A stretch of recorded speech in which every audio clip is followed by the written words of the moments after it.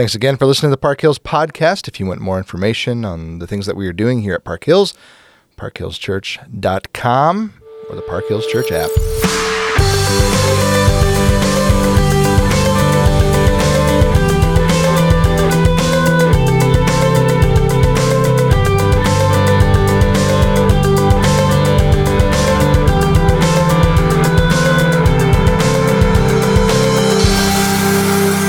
Here we go. Yeah, let's do it. Pastor Alex and Pastor Chris back in the house recording things for people to listen to. That's a podcast. I made it sound way less interesting than it is. Oh, these two guys are going to talk about something. They're going to talk about stuff and people will listen. So one of the things we want to talk about as we move through Mark is these 7 showdowns that happen in Mark 2 and 3. This is not to say these are the only showdowns that happen, but this is sort of the beginning of the fight, and you see this progression of what goes on. So with that said, we're just going to dive right in because we have 7 of them to cover. Yeah, you want me to take the first one? Go for it. Read the first one? Go for it. All right, we are looking at the first one is chapter 2, 7, and 8. Here we go. Why does this man speak like that? He is blaspheming. Who can forgive sins but God alone? And immediately Jesus, perceiving in his spirit that they questioned within themselves, said to them, why do you question these things in your hearts? And then he continues to say, which is easier to say to the paralytic, your sins are forgiven, or to say, rise up, take your bed, and walk. Mm-hmm. Yeah, so this first one in Mark 2, because remember, Mark 1 is really just setting up the idea that Jesus is powerful, he's got all these things going on, but there's no conflict. Right. So what are you seeing here, Chris, like in this first showdown? Yeah, so it's all of a sudden in chapter 2 here, this paralytic guy, Jesus says, your sins are forgiven, and they freak out, which I understand why they're freaking out a little bit. Right. For someone to look at someone who's paralyzed and say, your sins are forgiven, what is that really going to do? Yeah, I feel like this is the one where it's like, which is easier to say? Well, it's probably easier to say your sins are forgiven because there's no accountability to that, right? Like, are his sins forgiven? I don't know. You didn't have to do it. I could walk up to anyone and say your sins are forgiven. Sure. So it's easier to say that. But actually, maybe it's easier to say get up and walk because nobody can forgive. You know, it's kind of one of those like, well, that one. Well, actually, no, the other one is easier. Well, actually, no, wait. Yeah. The deeper you go back and forth between those questions. Yeah. It's kind of a ridiculous fight. Yeah. I mean, in many ways. And it's a good one to start off with, but clearly Jesus is doing something here that starts the ball rolling, so to speak. Mm-hmm. Yeah, for sure. And, he proves it so that you may know that the Son of Man has authority on earth to forgive sins. I say to you, pick up your mat and go home. And you would think, that would blow, well, it did blow people away. Yeah. And I would point out that this starts with them saying he is blaspheming. Why does he talk like this? What's going on? But what's interesting in verse 6, they're questioning it in their hearts. So they're not saying it out loud. They're just thinking it. And Jesus directly deals with their thoughts, which already should make them think, maybe there is something about this guy. But the fact that they're saying he's a blasphemer is going to be something that's going to sort of spark big time in chapter 7, a little bit in chapter 3. But for now, like that's really the beginning of this, is they're thinking inside their heads and their hearts, why is this guy doing this? And Jesus responds with, well, what's easier, this or this? And this is the first of the conflicts. So if that's the first of the conflicts, where does this go? Well, you're going to notice that this is going to slowly build over all 7 of these. And so the second one is verse 16 of chapter 2. And the scribes of the Pharisees, when they saw that he was eating with sinners and tax collectors, said to his disciples, why does he eat with tax collectors and sinners? And when Jesus heard it, he said to them, those who are well have no need of a physician, but those who are sick. I came not to call the righteous, but sinners. So, Alex, what do you see in this one? Yeah, what I'm looking at here is Jesus' illustration of the physician comes to the sick people. And what's really interesting to me is everybody is sick. Mm-hmm. Everybody is in need of spiritual healing from Jesus. But Jesus uses this illustration to tell them, like, hey, I'm not here for you. I'm here for these, quote, tax collectors and sinners, mm-hmm. which is really crazy because, in a sense, because we're all sick, the Pharisees need Jesus as well.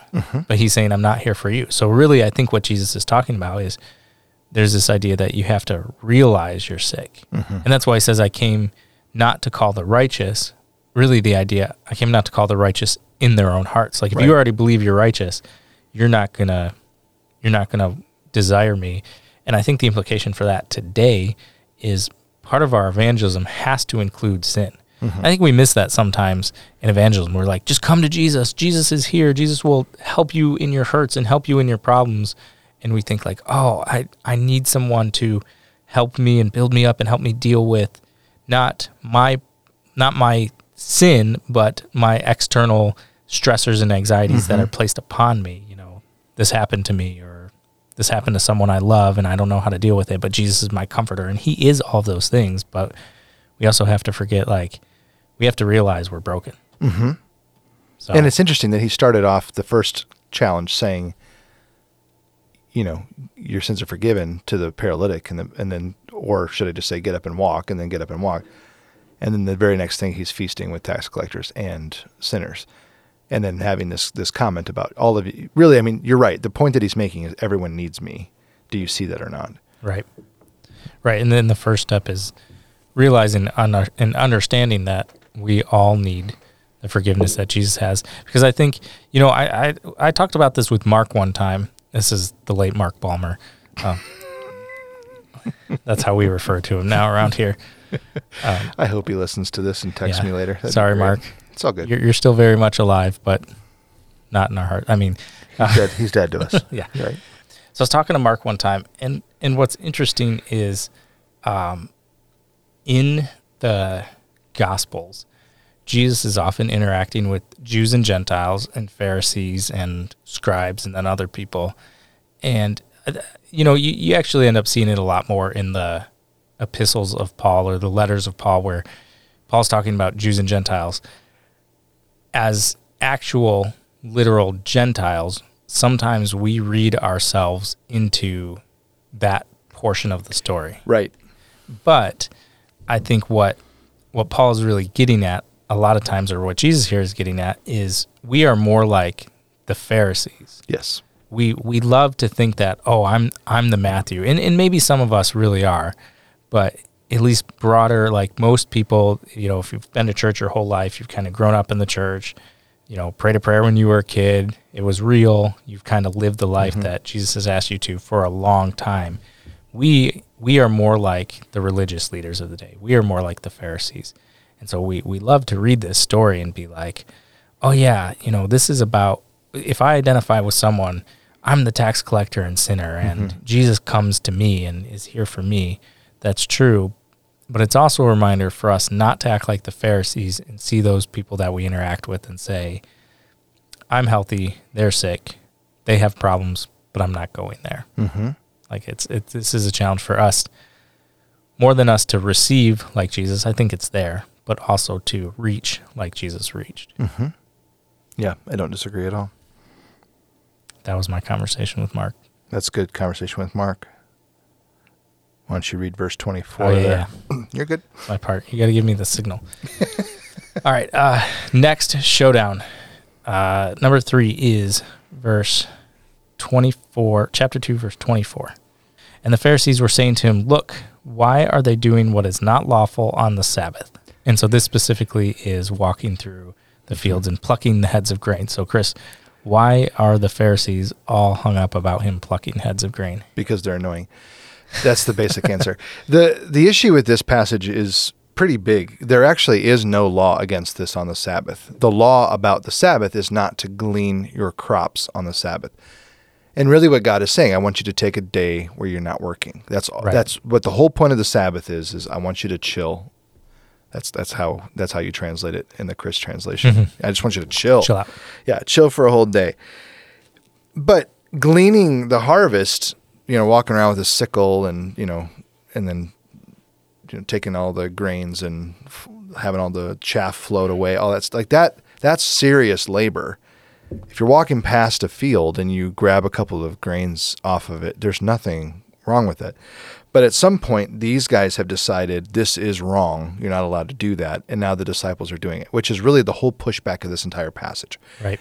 And it's not something I cut out of the message when I preached this one, but it was definitely something that I wish I could have just gone further and further into. And here's one of the big things that I didn't get into per se in the message, but it was definitely there. And here's what it is. There is no guarantee that what these guys are trying to hold him to is actually what God wants. Mm-hmm. It's a man-made structure that's pushing back on even what God would desire from this. And so by Jesus just being in the presence of these people, he's pushing back on them just by him being here, because he knows the real heart of the Sabbath. Whatever he does is God's will for the Sabbath. Right. You know what I'm saying? So that alone makes it a totally different thing. And then on top of that, when whatever Jesus is doing is what the heart of the Sabbath was, they're pushing back saying, no, you're breaking the rules. Well, no, that's not even the rules. You made the rules up. And so he's pushing back on this whole man-made system of a God-ordained idea like the Sabbath. Yeah, and I understand a little bit. I think we can throw the Pharisees a little bit of a bone here, or Sure. It helps us understand, like, these were guys who loved the law, right? Mm-hmm. They were there because the Roman influence was pushing out the law. And that's kind of where this political party of the Pharisees started, is you have Roman influence trying to Romanize and bring their gods in, and then you have the other political party, the Sadducees, who like reject anything spiritual, and these guys are like, no, we need to protect. And so they create that hedge of protection, which again, like, I think we forget that we do this all the time. Like, for example, you know, in my neighborhood, I have a street, and then there's 10 feet of what we call the park row, and then there's my sidewalk. And I know it's 10 feet because my mower deck is 24 inches and it takes 5 times to go. and then my front yard. Now I have 4 boys. They're 8, 6, 4, 2, and they play in the front yard all the time. And there is a rule in my house that you cannot go in the road. That's a good rule for my kids because the road is dangerous. So because I don't want my kids to go in the road, I've added an extra 10 feet to that. And I said, you're not allowed to go past the sidewalk when you're playing. So the real rule is don't go in the street. But because my 2-year-old, and especially my 2-year-old and my 4-year-old are kind of, little spacey and sometimes don't always know, the rule is you can't go past the sidewalk. And that is there as a protection. Sure. Right? Because I don't have any problem with them actually going in the park row. Right. Like, that's fine. It's still grass. I still cut it, But it's just it's too close to the danger zone. Sure. And that's essentially what the Pharisees are doing here. What the Pharisees have done is they've made that rule so tight that suppose my 4-year-old was running by the sidewalk, tripped, fell, and landed in the park row, and my 8-year-old runs over there to see if he's okay, and I say, no, you can't go in the park row because you can't go in that 10 feet of grass because that's the rule. Like, clearly, I don't want him going in there, but I see the value of like, hey, really, I don't want you in the street. And so this is here to protect you from going in the street. But there is a time and place, where you might have to go in that place that's a little bit more dangerous for a really good reason. And I think that's where the Pharisees kind of get off here, is that, they get off the right path, is they've put that hedge as a protection, but then they've made that hedge so important that guys walking through the grain field can't even eat. And so like, hey, it's better for you to starve than to eat, when really the idea here is you shouldn't be doing your day of work. No, it's totally it, which is really the pushback that Jesus then gives. David didn't follow the rules the way you interpret the rules. So if the great King David broke the rules, what are you going to do about this? Which is an interesting thing. And when I put broke the rules, I put that in quotes because the rules aren't what you think they are. And that's why he would end that passage with, the Sabbath was made for man, not man for the Sabbath. The idea that Sabbath was given to us as a gift, so we operate as a gift that was given to us, as opposed to a law or a rule that has to be followed steadfastly or else we die. Right. And then you see the need, and not to get fully into like situational ethics here, because I don't think this is a rule in the sense of Right. the other things, but there is a time when the greater good is to not follow that so strictly, and that's where Jesus says, which of you that has a donkey that falls in the hole in the Sabbath won't pull it out. Right. You know, like, hey, yeah, you understand this is not a normal situation. Right. I would pull a donkey out of a hole. All right. Good to know. If it fell on the Sabbath. All right. Would you read? Well, here's the other thing, too, is we think of Sabbath as Sunday. We're talking all day Saturday here, but that's a whole nother discussion. So, yeah. All right. Give me verse 2 of chapter 3. This is what are we on? 4? 4, number 4. The fourth challenge passage that you see. And here's what happens. To see whether he would heal him on the Sabbath, so that they might accuse him. And he said to the man with the withered hand, "Come here. Get over here." And he said to the man, or to them, "Is it lawful on the Sabbath to do good or to do harm, to save life or to kill?" But they were silent. So, who's silent? The people in the synagogue, which would probably include some Pharisees, but I think everyone, everybody's silent. I think it's so interesting, verse 5, that Jesus looked around at them with anger. Yes. And grieved at their hardness of heart. And, this is just so interesting where Jesus again is, they get so stuck up on the Sabbath, you know, but I think again, like, as much as we just want to throw the Pharisees under the bus and be like, these guys were terrible. They did make a lot of bad decisions, but I can identify so much with them so often because I think what famous pastor is it? There's a little bit of Pharisee in all of us. Like we think. But that's why you're a terrible person. Yeah. Oh. Well, I mean, but that's why I'm the sinner that needs. Yeah. I'm the sick that needs a doctor. But right. You know, how often if we want to test if someone is from God or not, often we look to our own rules, and is this guy following our set of Christian culture, what we think is, and they're not, they must not really be from God because, and I think that's kind of what they're doing here. They're starting to say Jesus is not Messiah because, look, he doesn't even follow the Sabbath. And of course the Messiah would follow the Sabbath the way that we think it should be followed. To the point that, like, they're so broken up in their hearts at a guy whose hand is withered. They're like, nope, it's got to wait till tomorrow. And what I love about this passage is he doesn't actually say you're healed. He just says stretch out your hand. And when the guy does, the hand is healed. So he never actually stated, I'm going to heal this guy. He just says stretch out your hand, and when he does, he's healed. And then they flip out. It's very interesting to me. Yeah, I wonder if this is another situation where Jesus knew their hearts, because it says he looked around at them with anger, grieved at the hardness of heart, and then said stretched out. So even before he said, even before he healed the guy, their hearts were like, he better not. He better not. Because then, Chris, read verse 6 for me. The Pharisees went out and immediately held counsel with the Herodians against him, how to destroy him. You have to read that last part like that. Yeah. I think we're going to dig in later about the Pharisees and the Herodians being like super great buddies, right? Yeah, we are. They're friends, not friends at all. Where you and I are probably going to do a podcast, next week about how many groups exist, what they all are. You've already intimated to the Pharisees, Sadducees. We throw Herodians in here. Yeah, scribes is another group. I've been as I've been doing my journal in Mark, I've been writing down or circling all the different groups that Jesus encounters. And so often you've got the crowds, the people, the scribes, at this point the Pharisees. Now we've got the Herodians in here. There's going to be some more as we go, but I think it's interesting to see how he interacts with all these different people, because sometimes we just kind of lump them all into one. But they're all a little bit different. It's true. And along that lines, I don't know if we'll say this in that other podcast, so I'll drop it here. The fact that we sometimes even lump Pharisees the way we do, there are some Pharisees who are starting to follow Jesus. Yeah, Nicodemus. I mean, Nicodemus is a key example. There's going to be this guy later named Saul who's going to follow him.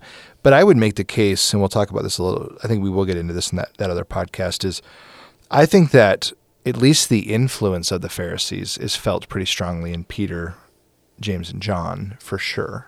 Maybe less so in Andrew, but they seem to at least be Pharisee adjacent, if not Pharisee open. Yeah, well, the Pharisees were the religious leaders of the day. Sure. And we'll get into more of their history next time, but like these guys were there protecting the law. And so if you were a good conservative, like Torah reading Jew, you probably looked up to the Pharisees. So, Very much so. yeah. Something to think about. All right, we're on to number 5. Number 5. Fired at me. Verse 21 of chapter 3.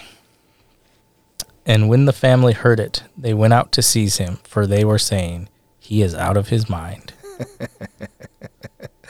Now we get the family involved. Yeah. There's a couple of things going on here that are interesting, but this is the first of there's like we said, there are 7 challenges that happen to Jesus between chapters 2 and 3. We've looked at 4 of them, and every one of those 4 was a religious leader of some sort. Here, it's his family. And when we say family, we're talking about his actual family, his mom, his brothers. I'm almost positive Joseph is dead at this point. Do you agree with that? At least as far as I would put the probability high. Very high. Okay. So if you think about this, Mary and the boys go out to see their brother and son, Jesus, and they want him to eat, which is a great thing, right? I have no issue with them wanting for him to eat in verse 20. And when Jesus got home, the crowd gathered so that he could not even eat. When they hear that he can't eat, they say, oh, he's out of his mind. He doesn't care about the things of this world. So they push back and they get a little angry. And I don't know that but you're giving the Pharisees the benefit of a doubt earlier. I would give the family a bit of a benefit of a doubt here. If Jesus is unwell because he's just dishing of himself, right? If he's just passing himself out over and over and over again to the point where he's weary, I can understand why they'd say he is out of his mind. It doesn't necessarily mean that he's out of his mind, like he's a crazy person. It just means he's lost his mind. He needs to get some food in him or else he's going to collapse, which I can hear my mother saying that in the back of my head. I don't know if you can hear that.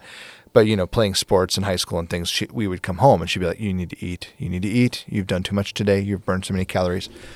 That eating habit has not paid off now that I don't burn as many calories, but that's a whole other discussion.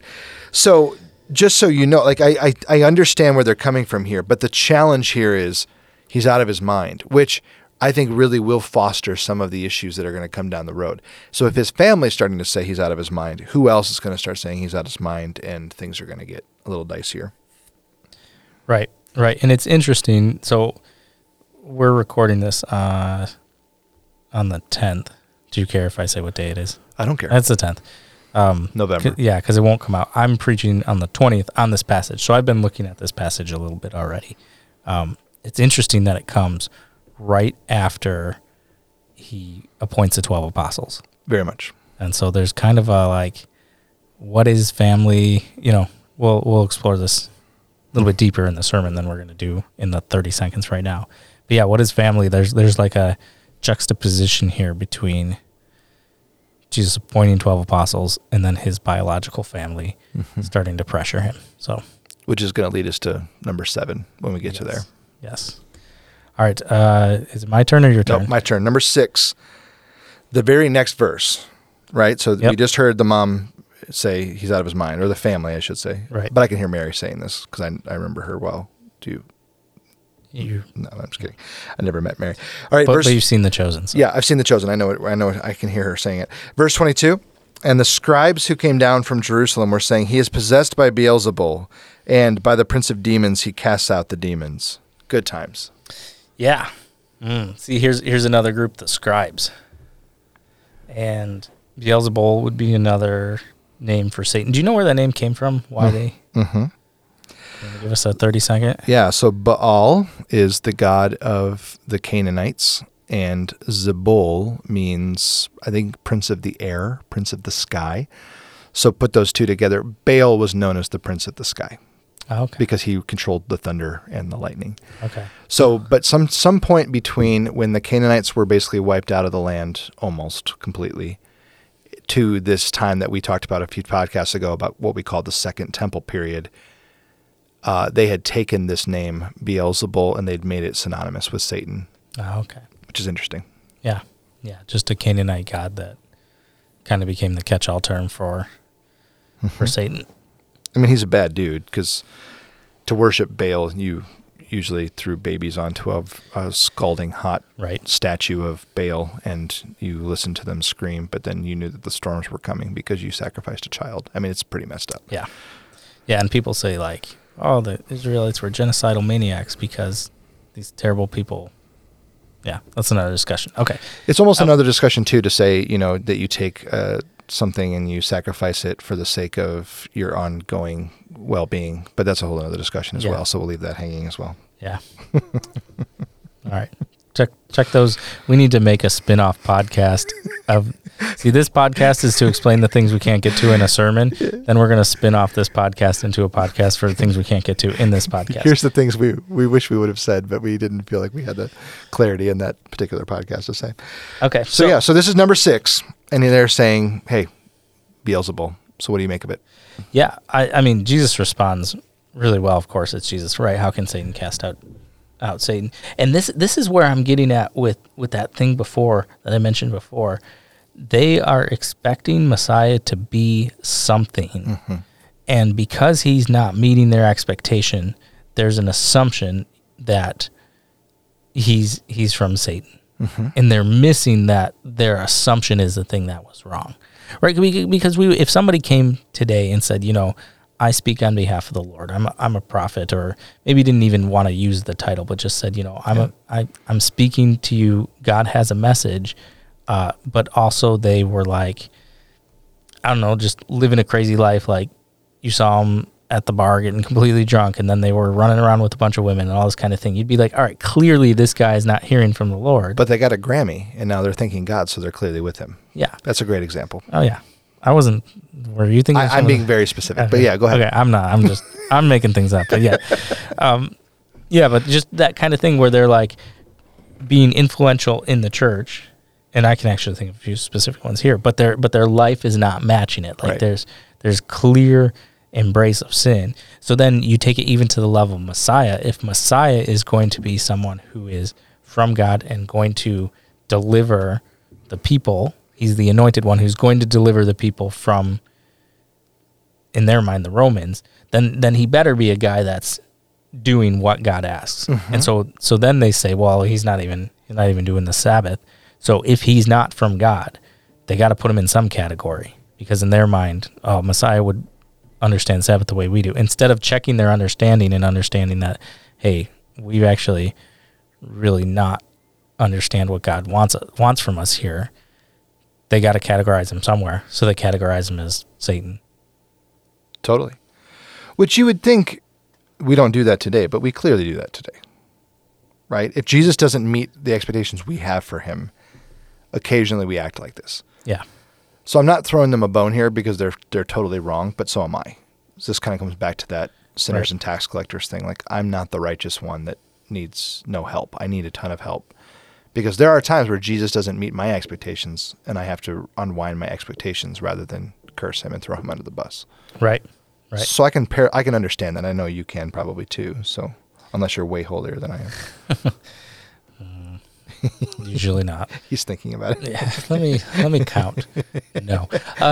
Yeah, and I think if there's anything to get out of this episode, is we're not trying to defend the Pharisees here. I think we're just trying to point out, like, we are way more Pharisee than we like to believe. Mm-hmm. I should make that about me. I am way more Pharisee than I like to believe. We read all these stories, and I'm like, those Pharisees were idiots. How did they not see this? Oh, those Pharisees, like, what are they doing? Again, and here's the scribes. Come on, scribes. Like, guys, this is so simple. But, man, how many times in my life is Jesus calling me to do something, and I'm like, that can't be from God because, I have to get to the store right away, and I'm not going to pull over and help that person. God didn't put that opportunity there because I've got a more important thing to do. Mm-hmm. I don't know. Or that person, I'm not going to listen to that person because, they missed a Sunday service. Or I don't know. Right. Anyway. No, you're not wrong. All right. Should we hit number 7 now? Last one. Is this one me? The final challenge, yeah. I'm totally losing count here. Hey, we all are. We're good. All right. Verse 31 of chapter 3. And his mother and his brothers came, and standing outside, they sent to him and called him. And a crowd was sitting around him, and they said to him, your mother and your brothers are outside, seeking you. And he answered them, "Who are my mother and my brothers?" And looking at those who sat around him, he said, "Here are my mother and my brothers. For whoever does the will of God, he is my brother and sister and mother." So Chris, explain to us how Jesus tells us to ignore our families. Yeah, there's a couple other passages too. There's one where he says at one point, hate your mother, brothers, and sisters, and everyone has flipped out about, wait, you said hate my family. What does that even mean? Yeah, I just talked about that in youth group last week. Yeah, that's a good thing to talk about because I think people misunderstand it. And, when we get to this sermon in a couple of weeks, it'll be really helpful, I think, for some people to see this broken down and fixed. But I think the main point is less to do with being combative against one's family and more to do with, are you actually following the will of God? Right. And I think what's beautiful about what Jesus says here is this is not familial in the relational sense of actually having blood relation. You can be a part of the family of God just by merely doing what the will of God is. And it's interesting that this is the final of these, I don't know what to say. I call them showdowns in the email. We can call them challenge passages. But all 7 of them have this consistent theme. Are you who you say you are, Jesus? What he's going to do next in chapter 4 and then where he's going to go for the next few chapters is just going to be not just to say, I am exactly who I say I am, but he's going to back it up and prove it. Right? Right. So he's going to back it up by his words and he's going to back it up by his actions. And what he's going to say the whole time is, you should follow me. And if you follow me, you're a part of the family. So what I find interesting is the religious leaders should be the people who know God the best.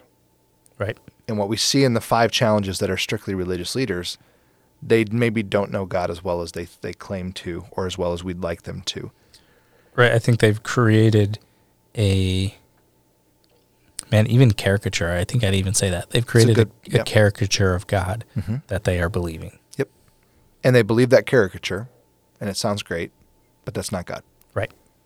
And then you have the family. And at least Mary should absolutely know who her son is. But she's still struggling with what this means. And so these 2 challenges, if you look at the previous one, he needs to eat. He's out of his mind. And you look at this one and you go, he needs to come out here and meet with us. It's, Right. And I don't even necessarily know that they're being demanding. It may not be as bad as you could read this passage and be, whoa, Mary is way out of line. No, she's his mom. She has every right to ask for him to come out. And Jesus isn't even necessarily saying, no, they're not my family. That's not really the point he's making. What he's saying is, I am available to all of you. To be a part of the family of God means you to do the will of God, and that makes you one of the brothers or sisters in this family. Right. Right. And I think for us today, we can remember, one, that our family, our biological brother, sister, mother can also be spiritual family too. I had a guy at my last church. It was really cool. He had a bracelet that he wore that said my father, my brother, and it had her birthday, the student's birthday, and then the dad's salvation date, because he got saved after she did. And so I thought that was cool. That's really cool. He wore my father, my brother. But the other thing, so our family can be that. But think about this too. I've never really thought through this. Jesus, we're early in Mark, right? And Mark's not chronological, right? I maybe a little bit. I would say it's got some chronological issues, is how I would say it. Right. And so I don't know what that means. So we might be early. Well, yeah, we're early in Jesus' ministry because he's pulling together all his disciples. So that's for pretty sure. early. Jesus has lived 30 years to this point, and Mary obviously knows who he is based on his birth story, and then probably raising Jesus was a lot different than raising other kids. Probably a little easier. Maybe a little personally challenging to yourself. Yes. Maybe not. Like, what if my kids were sinless? Right. But he has, for the first 30 years, he's lived one life, and now all of a sudden he's started his public ministry. Everything has changed for her too, but she's experienced 30 years. And so, yeah, Jesus is calling all these people. People are getting excited about this movement. Well, Mary, maybe Mary's kind of adjusting to this. Hey, I knew that he's Messiah. I knew that he's special, that he's born of God, conceived of the Holy Spirit. But now in just these last couple weeks, months, he's been acting a whole lot differently.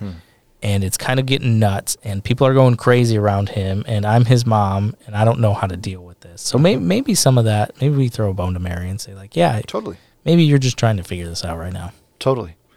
And I think the point of chapters 2 and 3, dealing with these showdowns or these conflict or these challenges, is they're just trying to adjust their expectations of him. He's pushing back pretty hard, but he's about to show them where you haven't seen anything yet. This is about to get a whole lot crazier. So healing a paralytic is one thing. Walking on water is a slightly different situation. Not eating and being perceived as out of your mind is a little different than feeding 5,000 people. Yeah. So just a little. He's going to start proving himself in an extreme way as we move into chapters 4 through 8. And then he's going to prove himself once and for all by the time we get to chapter 16 by dying for us and rising from the grave. So that's the beginning. So these challenges, and I think really what we're saying and what's really important is, what are the expectations that you're putting on Jesus, or even the character you've built of him, or the caricature that you've built of God that maybe doesn't fit with who he really is? Are you letting him challenge you in that regard?